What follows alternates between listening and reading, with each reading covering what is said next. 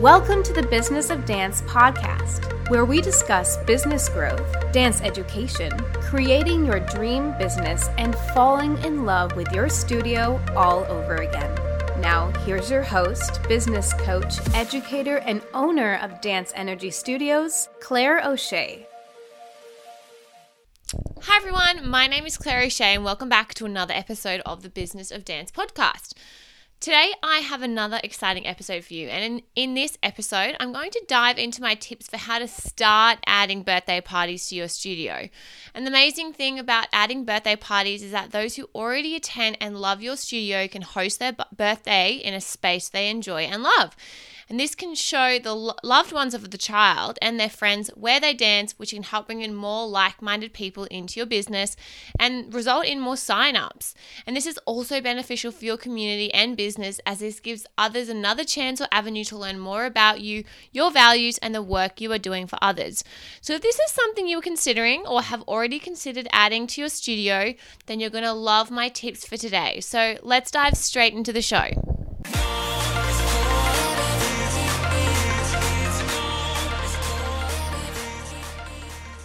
So my first tip is to discuss with others who are already doing it. So talk to other studio owners and, in your area, or if you don't have any friends in your area, even jumping on a Facebook group who may already offer these programs, ask for some insight or ideas. There is a heap of amazing research already out there, and I would recommend heading over to a friend of mine's blog, Jane Gretsch, and she has a wonderful blog called Dance Studio Success, and she's written a wonderful book. It's actually quite a few years old now. I didn't realize, but it was so helpful when I was thinking about starting, and I do remember seeing it years and years ago when I was first thinking about doing it. And it's called Life's a Party, and it's at dancestudiossuccess.com.au/Life's a Party, but I'll be sure to share that in the notes. And she really steps out step by step on what you can think about it. So I would have a look at doing that. I would also use Pinterest. It's an amazing resource. But again, reach out to people who have done it before and ask what has worked well for them, maybe what hasn't worked well, and whether there's actually a need for it in your area. Again, researching online, there's heaps of lesson plans and format ideas that you can use. And something you can also do is reuse your any camp, workshops, or lesson plans that you've used in the past for that. And again, it's to get a sense of what is working for others and how to make it authentic and on brand for your studio. So that's tip number 1, discuss with others. Tip number 2 is to design your dream birthday party plan. So you first need to map out what it looks like. So do you even have the availability to do it on the weekend? Do you even have the mental space or the staff to be able to run it? What services or activities will you provide? So are you able to provide food, or will you just provide the entertainment? Will you do the decorations? How long will your birthday parties go? Will your team dress up or they won't dress up? There's so many things to think about, but really outline step by step or brainstorm what services or activities you will provide. And think about if there's going to be any special themes or colors and how you can make this work best for you financially as well.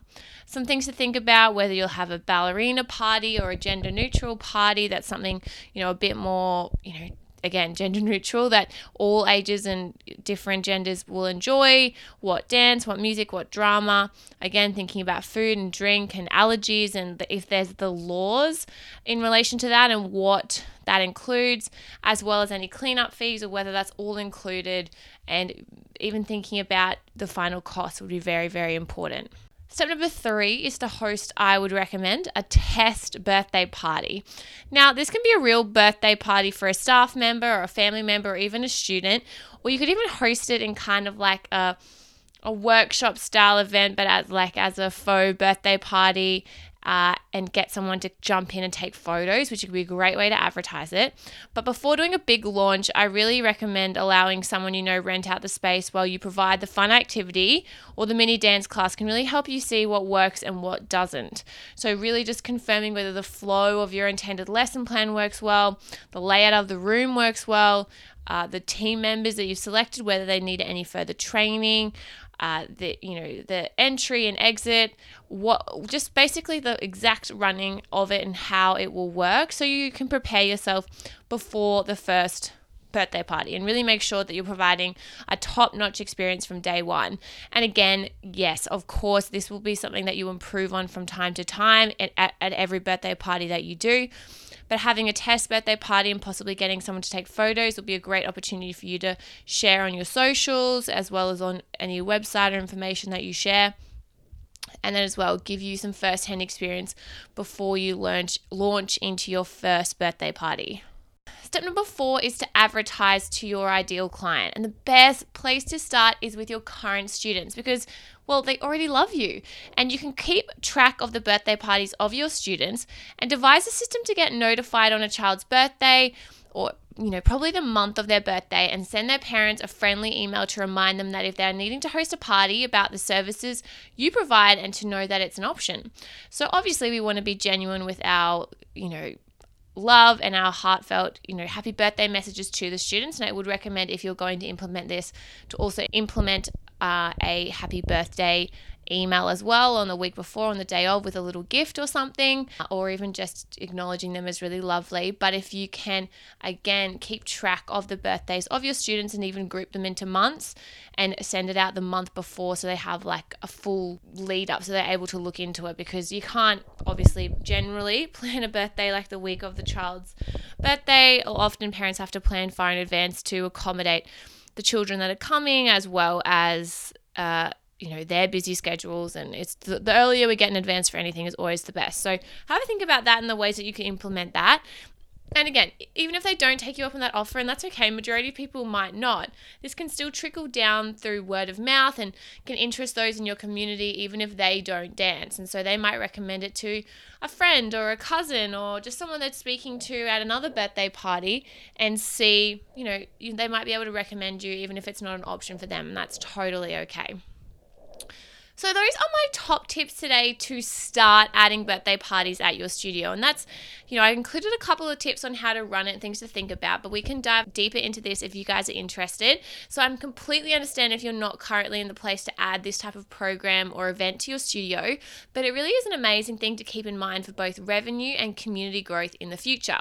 Remember to keep in mind, like any service you are adding to your business, to be patient in its growing, test the waters, and ultimately do things in a way that feels true to your studio's brand and mission. I hope you enjoyed the tips for today and that you are all having a wonderful day wherever you are in the world. I look forward to speaking with you really soon. Bye for now. Thank you for listening to the Business of Dance podcast.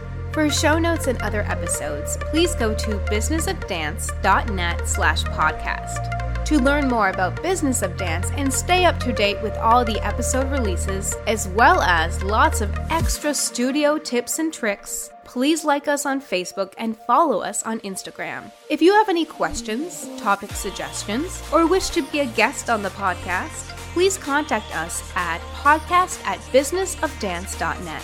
We appreciate you taking the time to rate and review us on iTunes and wish you a great day. Stay tuned for next week's episode, and until then, keep dancing your way to the business you have always desired.